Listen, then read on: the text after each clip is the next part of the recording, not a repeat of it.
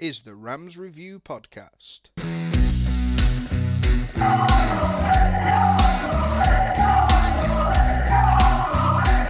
Discussion, insights, interviews, and analysis.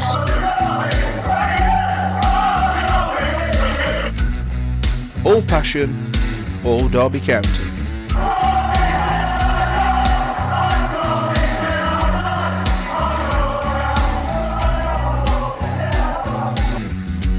The Rams Review Podcast is proud to be part of the Fan Hub 100, where fans come first.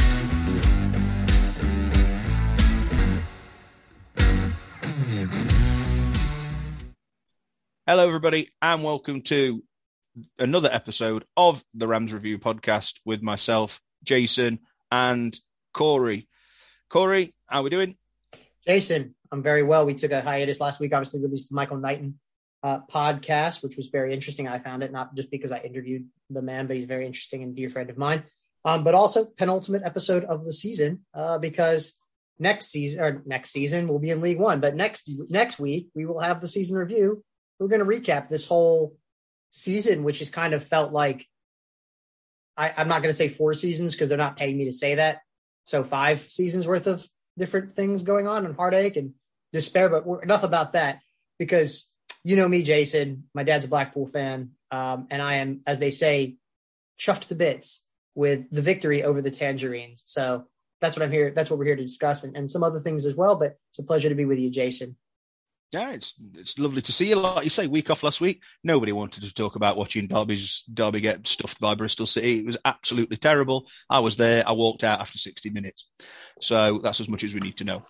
But yes, we decided to do one this week because, like you say, we've actually got something to celebrate. The first win of 2022 away from home.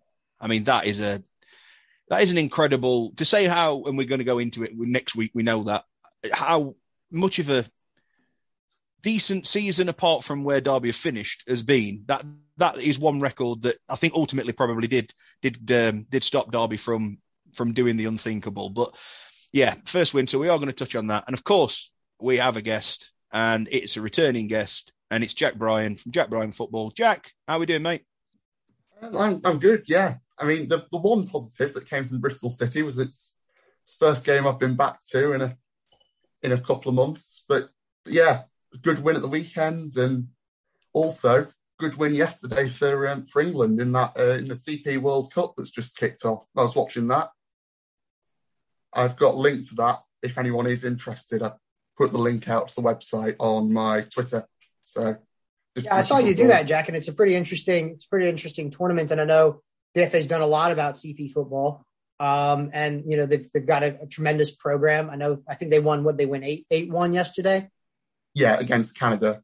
Canada. So yeah, I mean, it's a fantastic opportunity. It's an opportunity to go out there and support England, support football, and that kind of stuff. So obviously, you know, we obviously are following that, Jack, as we are friends with you, and you've been telling us about this stuff. So definitely, I would encourage the listeners to go on and take a look at CP Football World Cup. Follow England. Maybe England can get some success out of that. But I know there's a lot of great things that are going on within that program right now. So it's pretty special. That and it just shows that football's for everybody, and that we can go out there and still enjoy the beautiful game. And that is what makes it the beautiful game. Essentially, is that everybody and anyone can enjoy it, no matter what differences people may have or anything like that. You know, it's a unifying thing, and it's a very, very special and important thing. Indeed. Yeah, it is. I mean, I'm doing this. I can't really play that well or that much, but I'm sat here talking about it with you guys. It's a really good thing socially, and for the sport and being able to exercise being more accessible for people. Long may that continue, basically. So, yeah, I'm just doing a bit of coverage on that over the next couple of weeks as well. So just get that plug out of the way. No, absolutely. And to be honest with you, Jack, if Jason and I could play football decently, we would be doing a podcast, wouldn't we, Jay? No, that is very, very true. That is very true. But we'll find that, and we'll share that link on Twitter and Facebook, and anybody who wants to check that out, then they can. Not a problem at all. So yeah, we just we touched on it in the intro, sort of there. I can't believe I missed it. I was planning on going, I couldn't in the end, and I've missed an absolute wonderful bank holiday against Blackpool. Corey, we know from this podcast that there is an affinity with Blackpool, with yourself and your dad, and I mean, it was perfect, wasn't it? I mentioned it a minute ago. The first one of 2022 away from home. It was good to get that monkey off the back, and I thought Derby, okay, they rode the luck a little bit in the first half. I didn't actually get to see much of the game. I did get it on the radio. And to be fair, all you could hear was 4,500 Derby fans jumping up and down and throwing shoes around. So, fantastic. And obviously, a lot of my friends and on social media over the bank holiday weekend looked like they really had a good time at Bloomfield Road. It really did. And to top it off, I think it would have been a celebration, and it would have been a bit of a party anyway. To obviously for the support that Derby have given the fans. Have given Derby away from home this season. But to top it off with 3 points, Corey. And then obviously at the end of the game, all the players going over there. It was, as I said at the beginning, it was another nice thing to take away from this season, which will ultimately be remembered for disappointment. Yeah, for sure. And I think the thing that I think obviously the result was great. It was great to sell out 4,000 fans at Bloomfield Road. The support this season has been absolutely fantastic. I think you'd be hard pressed to find better fans anywhere across the country. And I'm not just saying that because I'm a Derby County supporter, but with everything that this football club has gone through, it would have been easy for people to, and Jason, maybe this is controversial, but you know me, it would have been easy for some people to go, you know what, I'll go watch Leicester, or you know what, I'll go watch Forest because they're having the best season in 15, 20 years. And it would have been easy to maybe jump ship and look other places. But, people stuck by the club. They've sold out. We've got some of the highest attendances in the championship, which is amazing. I mean, I was watching Bournemouth last night, and you said how long it was going to be until the podcast, Jason. It's like 5 minutes in, and they beat Forest last night. They had 10,000 people at the Yay! They had 10,000 people at the Vitality, and that was a top of the table, like supposedly epic clash of the championship. And then second and third, the winner of that's probably going to get automatic promotion. So they got 10,000. We took 4,000 to Blackpool. I mean, it's mental. We were relegated 2 or 3 weeks ago. We've got tremendous support.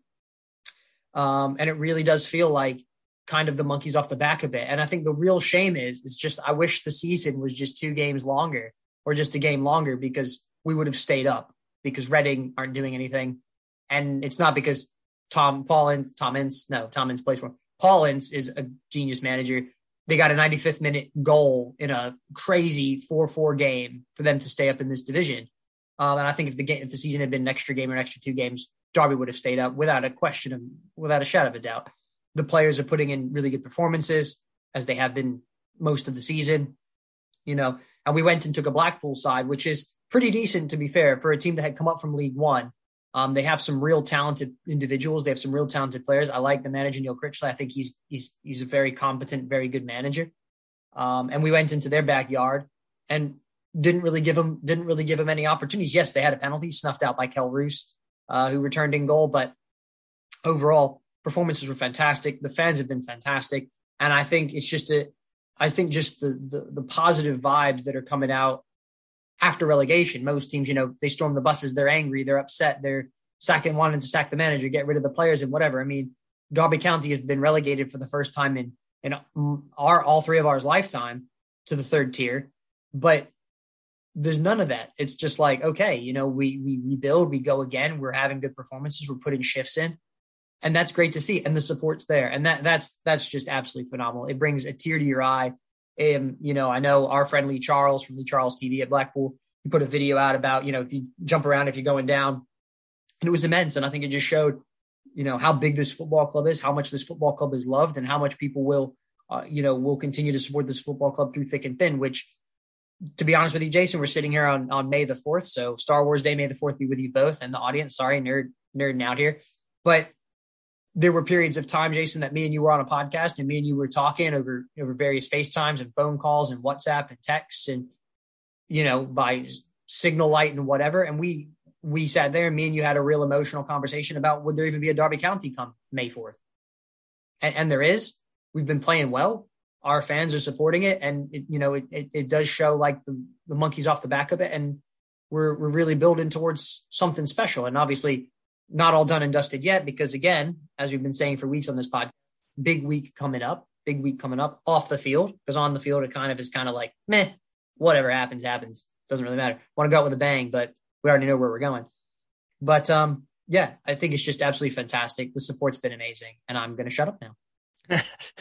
No, it was. I mean, I was finding it really enjoyable watching Owen Bradley's tweets and Ed Dawes' tweets and things like that, because obviously the press box at Bloomfield Road is right slap bang in the middle of the away end, and I think for a lot of people's safety at one point, with Derby jumping up and down, they weren't quite sure if the stand was going to break. But I know that certainly the cameras for Rams TV were struggling to contain the movements of the Derby fans. So, I mean, like you said, Corey, what a way to bow out from your away championship season.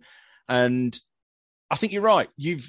Next week, well, Saturday, 3 days away as we record this on Wednesday. I suppose Saturday, for a lot of reasons, doesn't matter. But at the same time, I think for a lot of reasons it does matter. And I want to go into them a little bit later. But I want to touch and bring Jack in on this. It was a great atmosphere. It was great for the fans. It was, I mean, if Derby had got beaten, I think that would have been a bit of a downer. But, the fact that they won was great. But the actual game itself, as Corey alluded to, Kel Roos comes back in, saves a penalty. Poor penalty. The commentary that I heard was it was a fantastic save. I'm sorry, it's a terrible penalty. Made me laugh how they gave the ball to Richard Keogh, and Keogh was like, "Yeah, I'm not having it." That was quite funny because he would have been slaughtered, which would have been fun. But overall, from a Derby's perspective, Jack, I mean, they weathered the storm, which they've done away from home this season. And the one thing that they haven't managed to do enough of this year is convert when they're in the game and get points out of it. I know technically it means nothing. And Corey, you alluded to it. Blackpool, decent side at home. They beat Birmingham 6-1 last week. So they know where the back of the net is. Jack, how impressed were you with the fact that Derby went about the business in the way that you would hope and you would expect, and just to sign off for the away campaign with 3 points, it does take that monkey off the back, and it does give a glimmer of hope for next season, hopefully, with some of these players actually still be hanging around. Yeah, I mean, it's been a long time coming. We've been, I mean, what was it? It was 30th of December, wasn't it? So yeah, we've not won all year away, and we finally held out for long enough to get the win, as you say, because so many times, Rooney said it, so many times we have actually played better than that away, maybe deserved to get something more than we did, but we got a couple of goals from a couple of people who've been waiting for goals as well. Ebiowei played really well. I saw something you guys tweeted earlier about him getting into the team of the month based on the Who Scored ratings, and he's got the most dribbles completed in the league for April. So that's what he's done really well. But then what he added on Saturday, just gone, was a bit of end product. So he got his goal, albeit tap in, but he had to be in the right place. And he got an assist with the ball in from the free kick. And Cashin pops up 2-0. Cashin is another one who's been very impressive. And Cashin looked like a salmon going up river. He just was a boom and just knocked that sucker straight in. I mean, absolutely fantastic ball from Ebiowei. But you're right, Jack. Absolutely crucial big header. Yeah, I mean, it's momentum as well, though, isn't it? To break that cycle before the end of the season so that we're not, come August, plagued by this, we've not won away all year thing. Could be big. I think so. And Corey, Jack's mentioned it there. It was the one other point I wanted to bring up about the game. Malcolm Ebiowei, I mean, we've sang his praises since he floated into the team around January, February time. And Jack's right. The only thing that was kind of missing from Ebiowei's game was a little bit of end product, but that's not. I mean, my opinions on Festi Ebosele about his end product. You could see that it was never really that there. With Ebiowei, you can see it's there. He probably hasn't quite made the right decision at the right time, but you know that when he does, he's gonna be impactful. And let's face it, we're gonna have a real job keeping hold of him, certainly permanently. We may well get him back on loan, who knows? But it was a tap in. It wasn't a 25-yard strike that we'd like. I think on his debut he had one where it hit the post or just whizzed past the post, and where he'd cut in from inside. But some of the performances that lad's put in this season, coming in as a young lad, and obviously he's been knocked around a little bit already in English football for such a young age, at Rangers and West Ham and Arsenal, I believe, and things like that. So for him to have a small cameo this second half of the season at Derby just goes to show you, he's obviously got a bit of quality. And sometimes, as we've mentioned this on the podcast before, with youngsters, it's about them actually being thrown in at the deep end sometimes. And too many young footballers go through their younger days of football without the experience of being allowed to play. It's all 23s football and things like that. And then they get to the age of 22, 23 and the League Two and National League sort them up because nobody wants to take a chance on them because none of them are actually proven at a professional level, really. But him and like Cashin, I mean, for me, I saw Cashin score a goal at Notts County in the pre-season. And that's when you put the poster over your bed of him. Yeah, that's it. I mean, I fully expected him to obviously be part of the furniture this season at Derby. We know the reasons why for the first half of the season they weren't.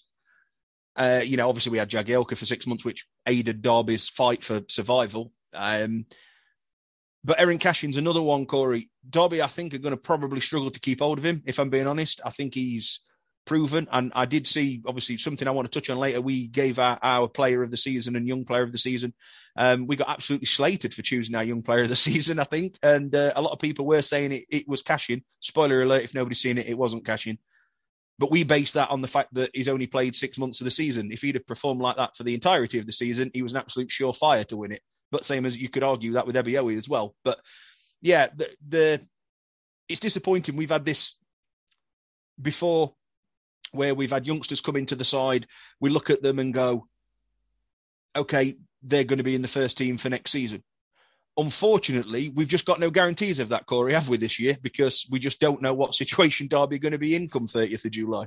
Yeah, and that's the unfortunate thing. And I think you saw it with the Festi Ebisele situation. I mean, I think Festi Ebisele, his end product's not great. He's like basically a championship version of Adama Traore. Put blinkers on him, he'd run straight down the tunnel. But, at the end of the day, you have assets, you have young players that you want to be able to play, and they're doing well. And Ebiowei is one of them. Cashin's another. You look at Liam Thompson as well. And these players are now wouldn't look out of place in championship sides. And I'm not saying, they're going to get into Fulham's team. I'm not going to say that. I'm not going to say they're going to get into, to very many teams in the top six, but they're solid championship players now. But because of the situation that we're in, we can't offer them contracts. So who knows where they're going to be playing next season, which again hurts the football club in the short term and the long term, because you're losing a first team player that then you have to spend money to go and replace. You have a young player who's got a relatively reasonable wage that you could potentially have sell-on value. So you're going to lose the sell-on value. You're going to lose them for that as well. And I think it's going to be an interesting and a big next 7 to 10 days because, and it feels like we've said date ranges all this season, but they have to start. I know Rooney said they have to start putting paper in front of players. I mean, I could sit here and say, yeah, I want to re-sign with the podcast for next season, Jason. But until I get a contract offer on the table, which is, until I put pen to paper, I've got to keep my options open, because as a footballer, you're making that money. You might have a family to support. That's your job, and you have to think about it, Jason. If you're in your job, or I'm in my job, or Jack, if you're at your job, you sit there and you go, I could take a surefire thing, or I could stay at a place that I really love where I may be able to and may not, and I may miss my opportunity. So it's going to be a very important 7 to 10 days to make sure that these players get signed up for the long term, protects their value for the football club. I mean, look, if we sign Ebiowei to a contract and then we sell him, his money is going to be worth way more than the thing. Same with Festi Ebisele. If we were able to offer him a contract, he wouldn't be at Udinese. He'd be at Derby. We probably would sell him in summer anyway. I don't know. You have to be able to protect. You have to be able to protect their value. But then, you're getting assets out of nothing. Like, look at Luke Plange. I said this before, Jason and Jack. I'm sure you guys have heard me say this. when the season was rolling out and we were thinking who's going to kind of break through, who's going to be in the academy or the 23s and who's going to come through, Luke Plange's name was never mentioned. And now he's the first name on the team sheet. We've sold him for £1 million, right? That's a pretty good return for a guy who played 8 games. Let's just be honest here. Okay. It's a pretty good return for a guy who played 8 games. You know, and young players go through fits and starts. I mean, I think the thing that I like about Malcolm Ebelowi the best, Jason, is the fact that in all the games that he's played, he's never really had a poor one. He's always looked lively. He's always looked sharp. He's always been wheel and runner. Where these young players, we've talked about this before, they go through peaks and they go through troughs, right? Like Liam Thompson, he burst onto the scene. He had amazing, like 5-6 games. We're like, wow, this lad can play. And he's kind of petered off a little bit. Still performing well, but has petered off from that peak. Luke Plange did well when he burst onto the scene. Since his move to Palace has kind of not really been the same player. Festy Ebosele burst onto the scene, got a bit of a move. He's not been in the team as much, and he's kind of dropped down. Lee Buchanan's another one whose performances have kind of dipped. But Ebo always came into the team, and he's performed at the same level that he did from the moment that he stepped in the team. And if not, he's gotten better. If he hasn't remained the same, he's gotten better. And so that's the mark of a very, very talented footballer. So I think it's definitely a market Derby needs to be exploiting next season in League One. Definitely something we need to look at because we've had some success in that this season specifically. It's a very good market. There's a lot of talented, young, hungry players that want to be able to do that. And who wouldn't want to play for Derby County, which is a big club going down into League One, right? I'm not saying it's a guarantee to the championship because it's a difficult league and we don't know what the personnel situation is going to look like. But look at the opportunity. Play in front of a packed stadium every week. You've got Wayne Rooney potentially as your manager. You could be potentially on the cusp of something extremely special with when they rebuild. So, you know, that's numero uno for me is more important than the Cardiff game. Let's get contracts in front of these players. Let's get a pen in their hand and let's get them to sign that as quick as possible. And then we can make personnel decisions after that. But you're right, Jason. You know, Aaron Cashin has been immense. I mean, he displaced Richard Stearman. I love Richard Stearman. I know you love Richard Stearman. I'm sure Jack will Richard Stearman because it's Richard Stearman. He's awesome, right? But Aaron Cashin's come in. He hasn't looked out of place. Ebowe's come in. He's not looked out of place. And teams higher up the pecking order are starting to look at these players and think, maybe Malcolm Ebowe. I mean, we heard rumors potentially Crystal Palace are interested in, potentially other Premier League clubs. So there's obviously something about him. So the important thing now is, you know, they had the rewards dinner last night. We've read on Twitter, the players say they want to stay and whatever. And I don't think that's necessarily a PR tack. For the first time in years, I don't think that's somebody sitting whispering and saying, say that you want to stay to be able to, you know, placate the fans. I think these players generally want to be here. These players generally want to play for this football club. And I think they generally want to get it back to the championship. But in order to do that, like I said, you have to put contracts in front of them because I can't blame them. They have a sure thing and a non-sure thing. If I was in the same situation, I love Derby County, Jason, but I've got to go and get a contract. I can't afford to be out of the game. I can't afford to be playing a waiting game. You know, it's like if you get accepted into university and then you're waiting for another university, which you really want to go to, you got to take the surefire thing because if it never comes, you're not going to university. Whereas you got the surefire thing, and then you can sort your options out from there. So, you know, we've got to get paper in front of people and get them to sign it as soon as possible. Before the next segment, I want to quickly talk to you about the Fan Hub app. Fan Hub are looking to put fans first and change the game, giving back to the real heroes of football, us, the fans. Download the app now from Apple or Google stores and get involved predicting lineups, check in on match days and check your fan statistics. Compete against fans of our club and other football teams. Let's help get Derby County up that leaderboard. Also, it's a great way to get media content from all creators across the FanHub family, including our stuff at the Rams Review podcast for Derby County. Download today and you can avoid the queue using our unique code. Contact us on social media for more details and check out the FanHub app and website. Well, it's kind of a decent segue into it, Corey, and we'll touch on the Cardiff game last topic for the podcast. But yeah, Chris Kirchner, obviously the takeover. I was going to say rumbles on then. And I'm a little bit more optimistic. We've said this before. A lot coming out. A lot more came out yesterday, I think it was, or this morning. I think it was yesterday I read it. I can't remember now. About, you know, where things are. He's obviously coming over for the game. He's got meetings with the EFL. Everything seems to be ticking along quite nicely, strangely, which is nice. We said we was a little bit worried about if things go a little bit quiet, you know, what would that mean? Has there been a stumbling block? as we sit here today on Wednesday, and as I say, I believe Kirchner's coming over tomorrow to have these talks with whoever. If there's that much of a sticking block, surely he wouldn't say that he's confident in getting it sorted. And I think one of his tweets was that we hope that we've all got something to celebrate on Saturday. So he's obviously coming over here, Corey, to dot the I's and cross the T's on taking over at Derby County, you would think. Of course, there's the discussion with the council, which is going to be a little bit difficult because obviously it's election week this week. It's election day tomorrow. So chances of Chris Kirchner having much of a chat with the Derby City Council tomorrow? Probably not. He'll want to know where he is with that. And of course, from 2:30 on Saturday, he's funding the football club. And you would think as a shrewd businessman, he's not going to fund the football club unless he knows he's got a pretty damn good chance of taking it over. Wouldn't you say? Yeah, for sure. And I mean, nothing's done and dusted. We do know that at the end of the Cardiff game, some period after that, his period of exclusivity finishes. If the deal's not done, Derby will go to an ATM machine. There will be no money, and that is the dreaded L word. But to keep it positive here, Jason, yeah, there's supposed to be an EFL meeting tomorrow, Thursday, as we are recording this Wednesday evening. And hopefully everything gets ratified. Hopefully everything becomes done and dusted and signed, sealed, and delivered. We know the stadium situation is still kind of up in the air, but it's a non-negotiable for him. Mel Morris cannot own the football stadium, so we don't know what's going to happen. We don't know whether Derby City Council are buying the football stadium off of Mel Morris or if it's just a campaign tack.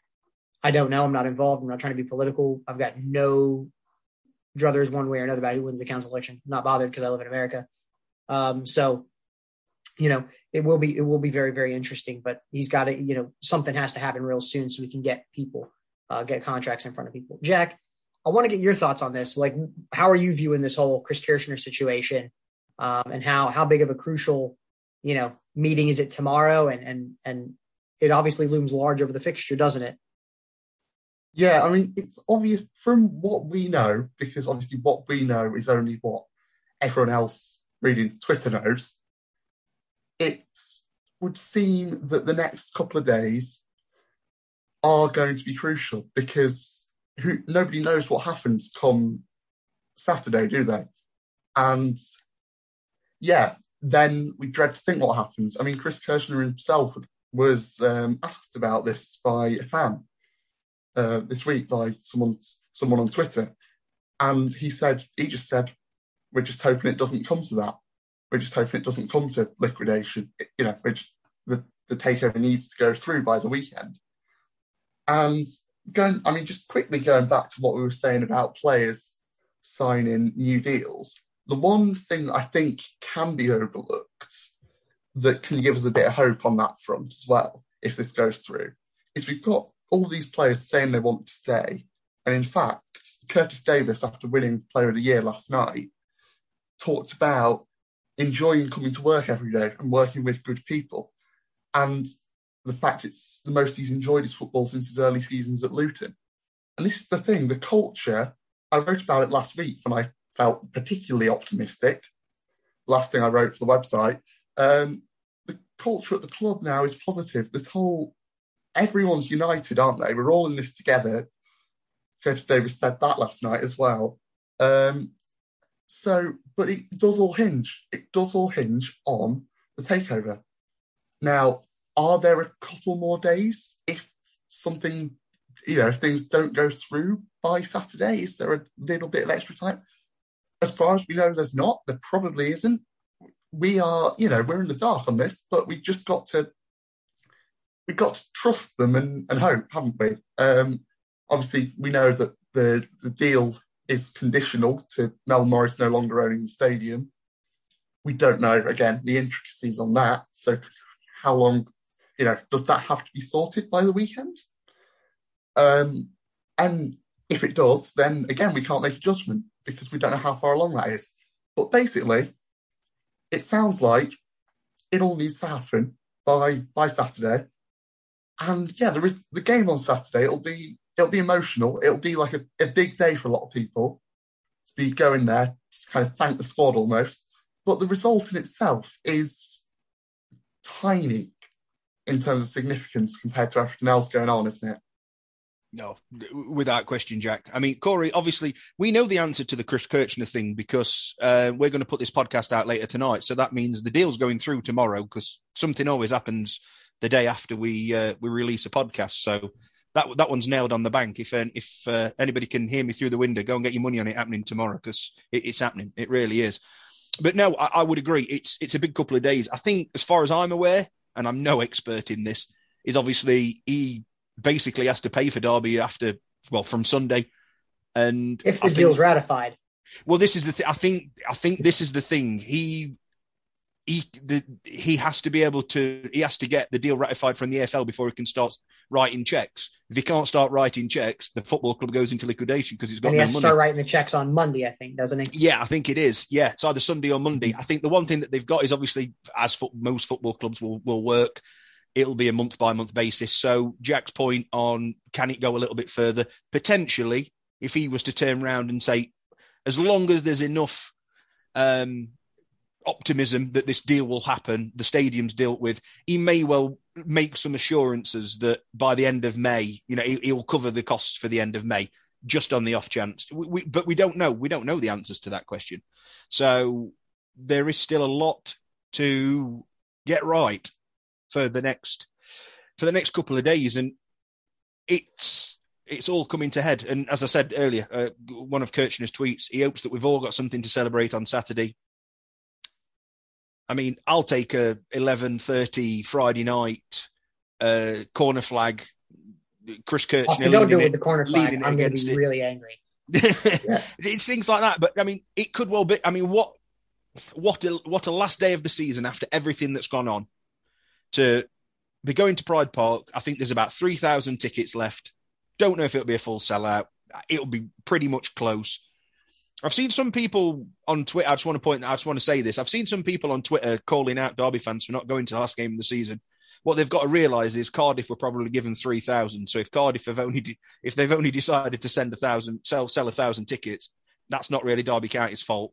They don't then get re-released, as far as I'm aware, for home fans because of obviously segregation and policing and things like that. So if the crowd's not the crowd, I mean, when we look at Birmingham and some of the crowds that we've had, some of the sellouts, that's because the away following has been pretty massive. You would presume Cardiff, for the last game of the season, will bring some fans, but we're not sure. It's not Derby fans turning their back on Derby. It's it might be other logistical reasons, but there's going to be we would estimate a 30+ crowd on Saturday. And if an announcement is made somewhere before, during, or right on full time, he comes running out with a scarf and whatever he decides to do. I mean, it's going to be, Jack Point got it on the head. It's going to be an emotional day on Saturday. I think it will be. And just to have that final bit of good news, Corey, we said this 3 or 4 months ago. What we did not want this to do is drag into the close season and drag into pre-season for next year.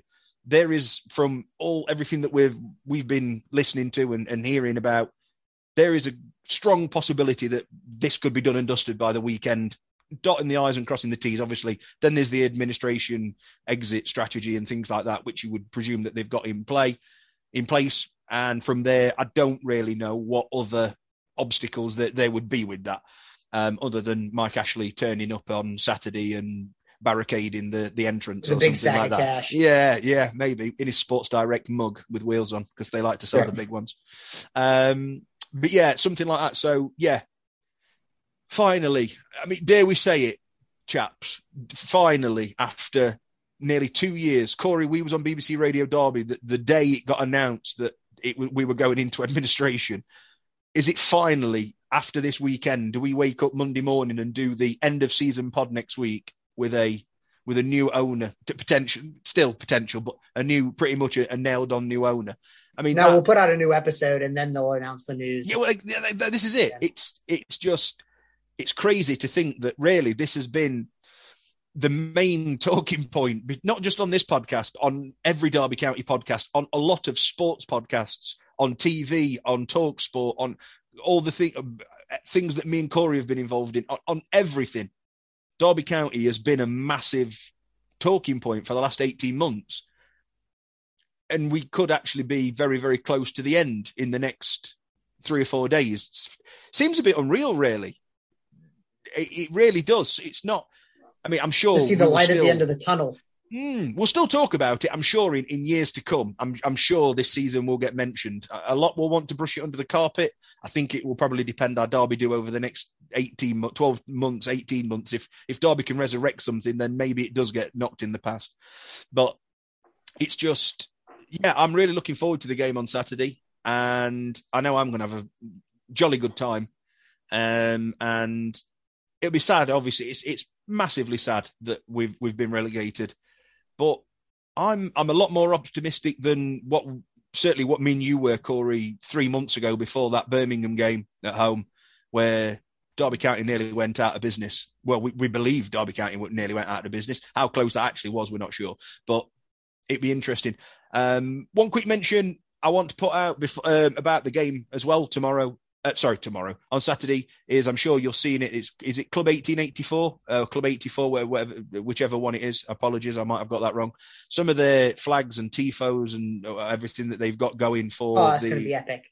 Oh, it's going to be amazing. It's as big as a gym. Amazing. It's massive. Yeah, have you seen it, Jack? Yeah, it's huge, isn't it? Oh, it's massive. I mean, that will pretty much fill the entire South Stand. There won't be much passing around of it, I don't think. It will literally just kind of cover the entire South Stand. But that's what we want. And I know I've seen somebody comment. In fact, I've seen a few people comment. And Corey, you'll be able to comment on this quite comfortably.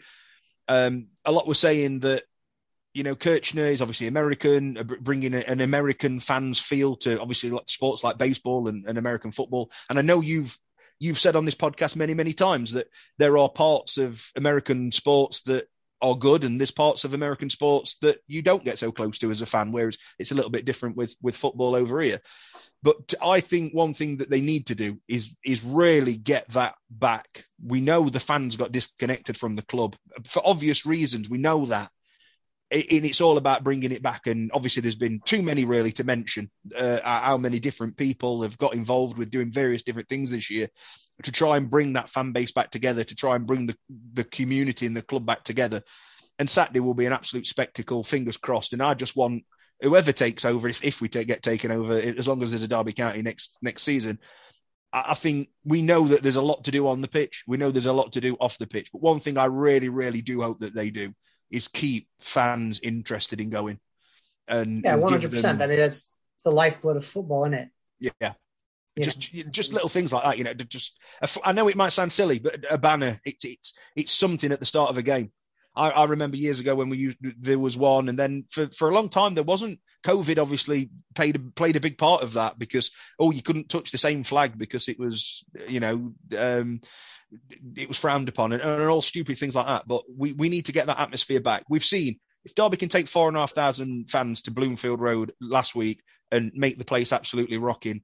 If 30,000 fans can all join together on any home game, but I'm singling out Saturday just for the time being, that atmosphere will be fantastic. And we've said it too many times, Corey. Those 2 seasons or season and a half that we had over COVID, Derby wouldn't have struggled the way that they did if they'd have got their home fans behind them. We've seen that this year. I'm just, in a way, I know it's ended in relegation anyway, but I'm glad that we've been able to actually see it in some respects. Because I think if fans hadn't have seen this season, Derby would have gone down with an absolute whimper, which would have been even more devastating. I mean, I echo that, Jason, and I just think I'm glad that we were able to be at this time to witness this, because this is a watershed moment for this football club, right, wrong, or otherwise. There'll either be a Derby County or there won't. And if there continues to be a Derby County, then this will be the moment that is an inflection point, a change of direction, and something that we'll be able to tell our kids and our grandkids about down the road as Derby County's issue continues to grow and develop. And it's been immense on the field. The players have been amazing with everything that's gone on. The fans have been unreal support. I mean, to raise that money for those giant tifos in like 3 days was incredible. For the Rams Family Fund that they've raised money for all the other things that I'm forgetting offhand, been absolutely fantastic. Before we move on to our next segment, we are proud to announce that we are going to be partnering with two amazing organizations this year. First is going to be Flat Back 4, and the second is 6 Yards Out. Flat Back 4 provide a wide range of club memorabilia with the kind of foosball 4 guys on it as well. Amazing clothing range. They've got some awesome Derby stuff, so go and check them out. And we'll be doing some competition giveaways and various different bits and bobs throughout the season, so stay tuned for that. And our second partnership is going to be with the 6 Yard Out folks. They do some amazing different kind of bespoke gifts, all kind of things Derby County. They've got England mugs, Derby County mugs, and various different kits, and you can get them customized and have old players on them. Some really amazing things. You can use Rams Review as a coupon code there as well and get 10% off. Really proud to be partnering with two amazing retail partners. So be on the lookout for those and check them out if you haven't already. Again, that's Flatback 4 and 6 Yards Out. Thanks, guys. Enjoy the next segment. And Jason and Jack, before I think we finish this, I want to talk about a few things, Jason, that we've tweeted out over the few days, and I wanted to get your and Jack's opinion on this. And you mentioned this earlier, Jason. Young Player of the Year award we gave to Max Bird. We were slated for that, but the reason we gave that to Max is because he played the whole season. Essentially, he's played 40 odd games. Had Cashin played more than since January, February, he would have been in the run-in. Ebba Wowie, if he hadn't played the last 3 months, if he had continued to play throughout the season, would have been that contention. Jack, Max Bird, he won our Rams Review podcast Young Player of the Season award, which I'm sure he's absolutely chuffed to bits about. And then he won the Young Player of the Year award from the football club. Jack, a couple words. Max Bird, deserving winner or not? Yeah, he's been a mainstay in the team, and it's been a great team performance all season. I'm just looking to see who else could have been there. As you say, Cashin, Ebioe, if they played the whole season, but they haven't. Max Bird did. If we're picking players for the second half of the season, then Cashin and Ebioe are up there with him, absolutely, and probably maybe ahead of him. I don't know, but yeah, over the whole season, I think it's got to be Bird. And Jason and Jack, I'm gonna just sound a bit ridiculous here when I say this, but come on the podcast. I'm sure the listeners know I sound that plenty well enough. But our Rams Review podcast, Derby County Player of the Year, was the exact same as the club's Jack Stamps Player of the Year. And that was Big Curtis Davis, who has played 44 times and had 4 goals. He's played like every minute of the championship season. Last season, he came on after a ruptured Achilles tendon, signed medical waivers to play. He's been absolutely immense. He's a deserving winner of this, right? Yeah, he is, absolutely. You say Max Bird would have been delighted, but Curtis Davis, didn't he respond to it? He did. Yeah, so he's obviously chuffed to bits because I'm sure that's going sure he's printing off that tweet, Jack, and putting it in his trophy cabinet. Oh yeah, but the other thing, Curtis Davis, he represents everything brilliant about the club throughout this season, doesn't he? This is a bold statement, but for me, he's Curtis Davis now is on that sort of pedestal where David Marshall was after that penalty save to get Scotland to the Euros. Yes, 100%. He's that level for me now. Curtis Davis, the best centre half at Derby County in the last 15 years. 20. Tamori might have something to say about that. Yeah. Okay. Sorry, I forgot about Fikayo Tamori. Never mind. Sorry. But yeah, he's up there. So is he in the top 3? Yeah, for what he's done for the club, certainly. He's got to be up there because look at the way he's conducted himself throughout the last few years, and the way he talks about the club. Again, just going back, I wrote some stuff down earlier watching the interview. He's now talking about it as his, his club, isn't he? And he said, this struck me, he wants to be able to talk about the team that got re-promoted from League One in 50 years' time in the same way that the champions from 72 were last night. Yeah. He's committed. He's mentored all these young players who've done, despite relegation, done so well against all the odds. It's incredible, really. 3 Achilles injuries, coming back as he did last season. Obviously, Achilles recovery is tough. It takes a long time. It's 9-10 months before you can even get walking again without a boot. Yeah. Insane. And then to come out of that, Jack, like you say, and play every minute of the game, every minute of every game. Yeah, it's incredible. It's just ridiculous.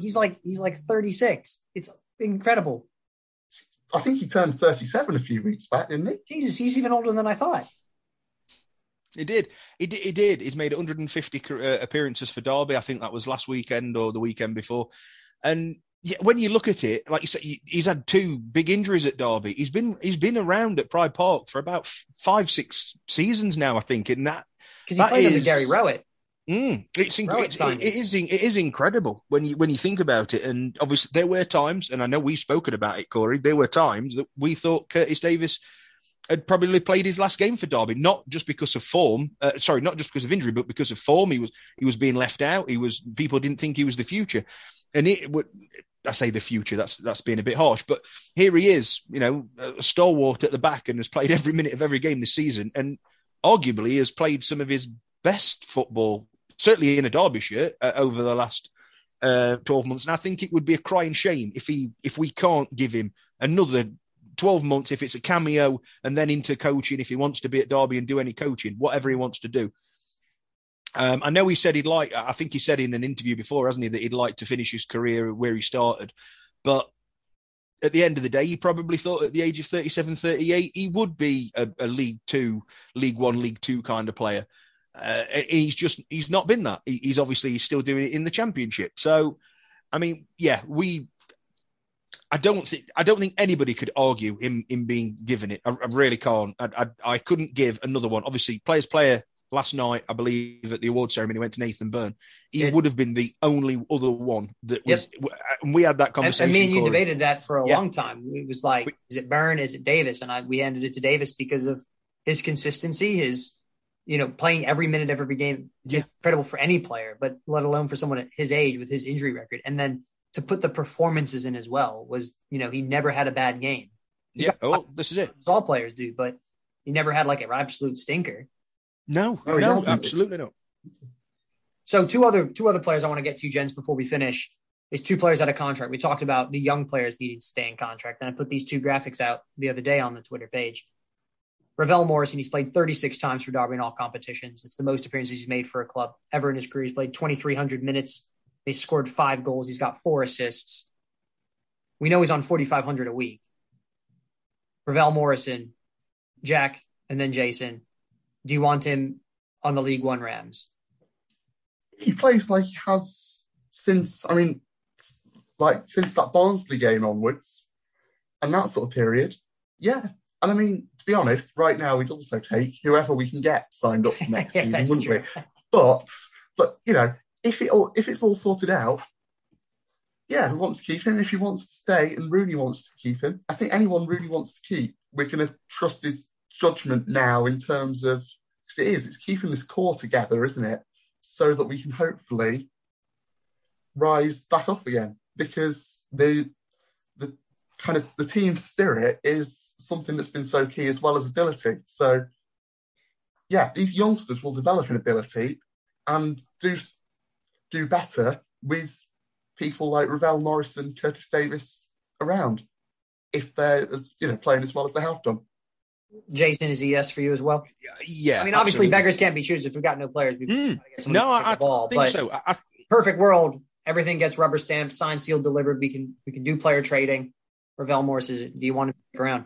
Yeah, absolutely. I think Jack brings up a great point. It's Rooney has obviously got him playing, and through the season, whilst obviously his name was being called out, Corey, I'm going to call you out. You called out Wayne Rooney in when he first took. Well, not. I was not the biggest fan of Ravel Morrison signing. I can eat some humble pie.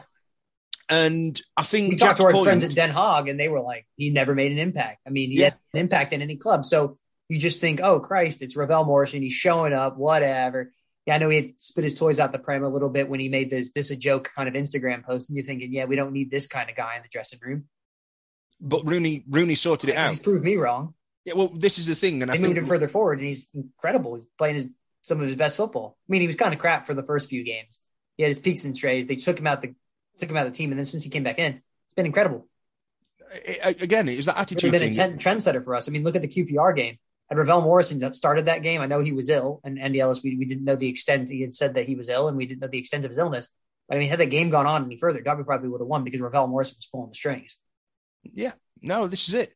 I think Jack brings up a perfect point that a lot of people, because of what's gone on this year, trust Wayne Rooney's judgment now. If Wayne Rooney thinks that Ravel Morrison should stay at Derby County, then I don't think many people will argue it. Obviously, Wayne Rooney thought Ravel Morrison should stay at Derby this season. We're right. We probably couldn't afford to not have him because, we needed a squad of players. But he continued to pick him. There were other options this season. Let's face it, there has been other options that could have played instead of Ravel Morrison.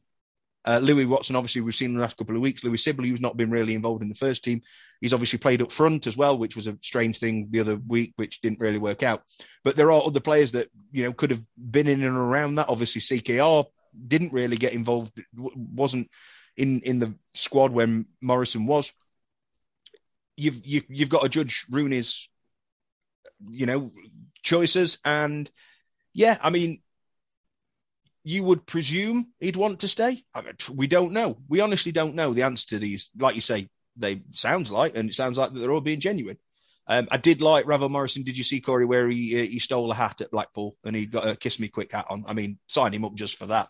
Good job you weren't at Blackpool. You'd have run down the terraces there. Oh, I would, absolutely. But yeah, I would fully agree. Ravel Morrison for me, unless another championship club fancy a punt on him. I mean, but maybe he sits there and he says, I've settled in Derby. I found a home. We've got good leaders. It could be. Yeah. We can do okay in League One. I can rebuild my reputation. He needs to go right now because, he's 28. So I think he'd rather stay in League One than move abroad again. It would be my 100%, opinion. Yeah, I would think so. Would be my opinion. So unless another championship club takes a flutter at him on a free transfer, which I'm guessing he would be on, then maybe we don't see Ravel again. But for me, I'd keep him. One other player that I want to get to, Jason, and Jack, because we're running out of time here. We want to finish in the next few minutes. The captain, Tom Lawrence, he's played 37 times for Derby this season. He scored 11 goals. He's our highest goal scorer. He's also got 5 assists. He's having his best season at Derby County. He cost $8 million for Gary Rowett in the 17-18 season. Bit inconsistent, bit Marmite. Well, I've always said that, he's arguably Derby's most influential player when he's on form. Jack, and this is a bit of a strange one because Tom Lawrence is on a pretty good wage. He's pretty talented boy. He's having a great season. Could you realistically see him sticking around in League One for Derby County, or is he trying to get to the Championship to force his way back into that Rob Page's Welsh team for the World Cup? Yeah, see, this is the thing. With both him and Bielik, I think, Rooney keeps saying in press conferences that all the players want to stay. We're hearing on Twitter from people that were at the awards last night that players are saying they want to stay. But how much money can we afford to pay them? It's going to be nowhere near what they're on at the moment because Tom Lawrence was signed when we were pushing into the Premier League, not stuck in League, going down to League One. So even if he wants to stay, it might come down to money. Jason, do you see him sticking around? Because Jack's dead on. It's all about the money here. He's not been in the Wales picture. The World Cup's in winter, like Bielik. They're going to want to be playing at some sort of decent level, either dominating in League One or playing in the Championship dominating. Is Saturday a swan song for Tom Lawrence? Do we give him a good send-off and say, hey, thanks, it's been a lot of fun, it's been a good ride, and we've got to let him go? Or, again, if everything gets rubber stamped, could you see him sticking around? No. Being honest, no, I can't.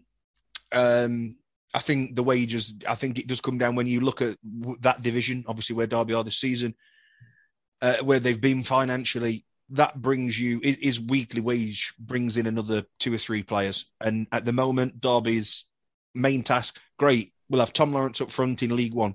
But if you haven't got the other 9, 10 guys behind him, he's going to be ineffective. He's not going to be able to win the league for Derby County on his own. I'm pretty certain of that.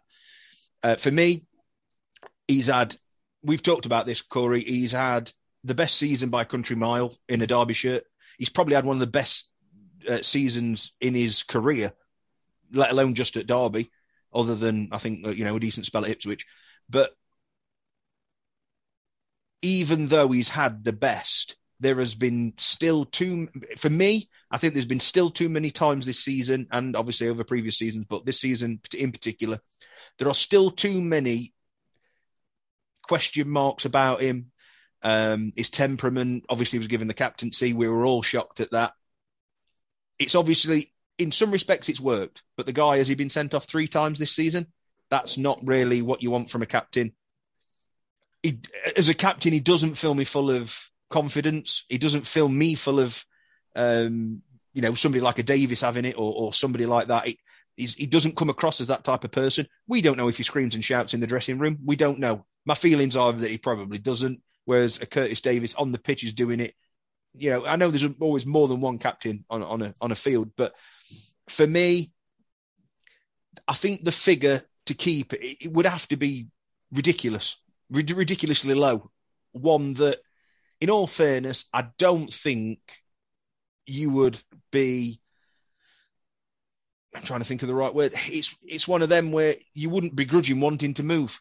If a championship club comes in for him, who can pay him 20 grand a week or whatever he may well be on at the minute, I don't see him wanting to get a quarter of that in League One. I really don't, because let's be honest, Derby aren't handing out 10 grand a week. There's no way they're handing out 10 grand a week. I just can't see it, because obviously there's the salary cap and there's this, that, and the other, and we've got a massive wage budget to add to. Obviously, most teams who come down, they lose one or two of their better signings, and they make a bit of money out of it, and that can then pay for one or two of the others to stay in case it's a quick fire back into the division. Derby haven't got that luxury. They've got four or five players contracted, and chances are two of those are leaving because they're what Derby make money out of. I just think the rebuild job is too much to be able to offer him a contract unless he literally takes $5,000 a week, which, let's face it, I don't think anybody in their right mind would take a 75%. He's still in his peak earnings. He's only 28. Oh, yeah, absolutely. So he's got one big contract left now before. Yeah, nobody's going to take a 75% wage cut just to drop down in a division, Corey. Nobody in the right mind would. No matter how much you love a football club. I mean, I agree with you 100%. Just like we said early on with the young players getting contracts, it comes down to finances, comes down to it's good money, and it sets players up for the rest of their lives. So you can't necessarily stand on sentiment, and football clubs don't. When players are doing poorly, they get rid of them. That's it. So, I wouldn't begrudge him one way or another. Thank you, Tom Lawrence. You've proven your worth this season. You almost took us and saved us. So, if it is a swan song, I will be sad to see the day Tom Lawrence leaves his football club, because I think he's been a tremendous servant for it. But Jason, Corey, I'd be happy to be proven wrong. I'd love him. No, I agree with you 100%. I agree with you. I can't see it. I think it would be crazy. It would be a crazy deal, heavily incentivized for him to stay up. And at 28 years old, he's looking at one big contract now before his career finishes. He can get a 2 or 3 year deal, finish at 30, and then he's looking to kind of drop down and take those pay cuts and do that kind of thing to continue to stay in the game. So yeah, it's going to be really interesting to see how everything pans out, because like we've been saying, gents, basically all season on this podcast, this is a big week. This is a big 72 hours for this football club, and hopefully we can come out of the other side and be better for it. But we'll recap everything next week, won't we, Jason, in our review episode? Absolutely. Out next week. And then, Jason, before we go, we've also, I'll just put a little teaser out there. We've got almost our whole summer planned out in terms of podcasts and things like that. So should learn out to be a pretty exciting summer. There's some pretty exciting things we're also working on as well, which we're going to be getting in touch with some people on and doing things like that. And Jack, I want to thank you for coming on the podcast last couple of times, sharing your insights and continuing to write great articles for us. We're excited for you to be a part of this team. And as we continue to grow and develop next season, we hope you're a really big part of it again. Thank you. Yeah, I'm happy to just keep going. I mean, this is just all the stuff I've watched and listened to anyway. And then it's someone happy to listen to my ramblings. So now we know where the third listening comes from, Jason. Yeah, well, hey, I'm going to say, if you're talking about, apparently it wasn't. If you're talking about listening to ramblings, I think we've done that for the last 3 years, and we still have some listeners. We have a good time. Yeah, of course we do. We do, and this is what I mean. Everything, that cloud got lifted a couple of weeks ago, and it was difficult to talk about because it was so raw. But I think you look at it now, and yeah, there are still some big things. And I mean, that's got to be the name of the podcast, hasn't it, Corey? The Big 72, because that is what it's going to be. The next 72 hours is going to be probably massive in terms of where this football club goes. But there is optimism there, and there.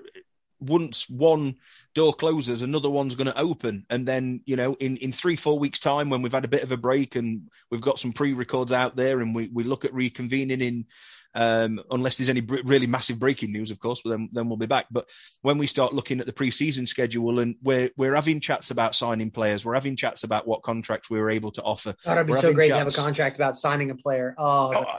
Exactly. And these are all the things to look forward to. I mean, obviously, the other end of the spectrum is that Derby County die, which, Jesus, that was brutal. Yeah, which won't happen, I'm sure. Just throw it out there. Yeah. Well, you've got, me, I'm balanced. But but there's a way to say it, mate. It's not like they're dead.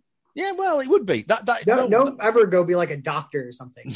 That is the end of the world. That is the end of that is it, though. That is it. It's either... That is the bottom line, yeah. Yeah, Derby survive, or after Monday, Derby are dead. Simple as that.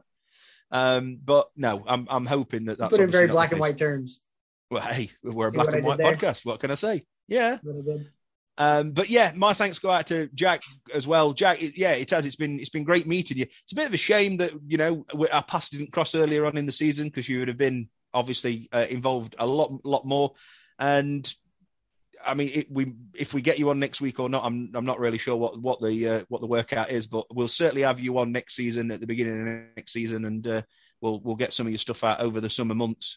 As I say, it's not many of them, so we'll soon be talking football again, and fingers crossed, it's a lot more positive to talk about. But Jack, appreciate you coming on, mate. Thanks. Yeah, thank you. And Corey, as always, there's one more to go for the season. Another season done. Another season of the Rams Review podcast has been complete. And I mean, what a whirlwind the last 3 years have been. It's been incredible. Has it only been 3 years? We are coming up to the third birthday. Feels like it's been 30. Yeah, the third birthday is coming up in June, I think it is, or beginning of July. I can't remember. So yeah, not long to wait. And fingers crossed. Obviously, we've got many, many more years to come on the podcast. But as always, as a co-host, thank you very much. And Jason, it's always a pleasure. Look forward to chewing the fat next week of what has been, as I've mentioned a couple of times, what has been a remarkable season. For all sorts of reasons. And I mean, Netflix, I'll say this to end, Netflix must be kicking themselves that they missed an opportunity. That they decided to do Sunderland or Arsenal or whatever, ridiculous. Leeds. Derby was where it was at. They should have known that. And they've missed out on an absolute money bag. They really have. But hey ho, we've been here to talk about it. Unfortunately, the money bag didn't follow us. But you never know. You never know for the future. But that's all from this penultimate episode of the Rams Review podcast. We'll be back next week to talk about Cardiff and the season as a whole. And fingers crossed, we've still got a club. And you never know, we might have a new owner. But until then, there's only one thing left to say, and that is up the Rams.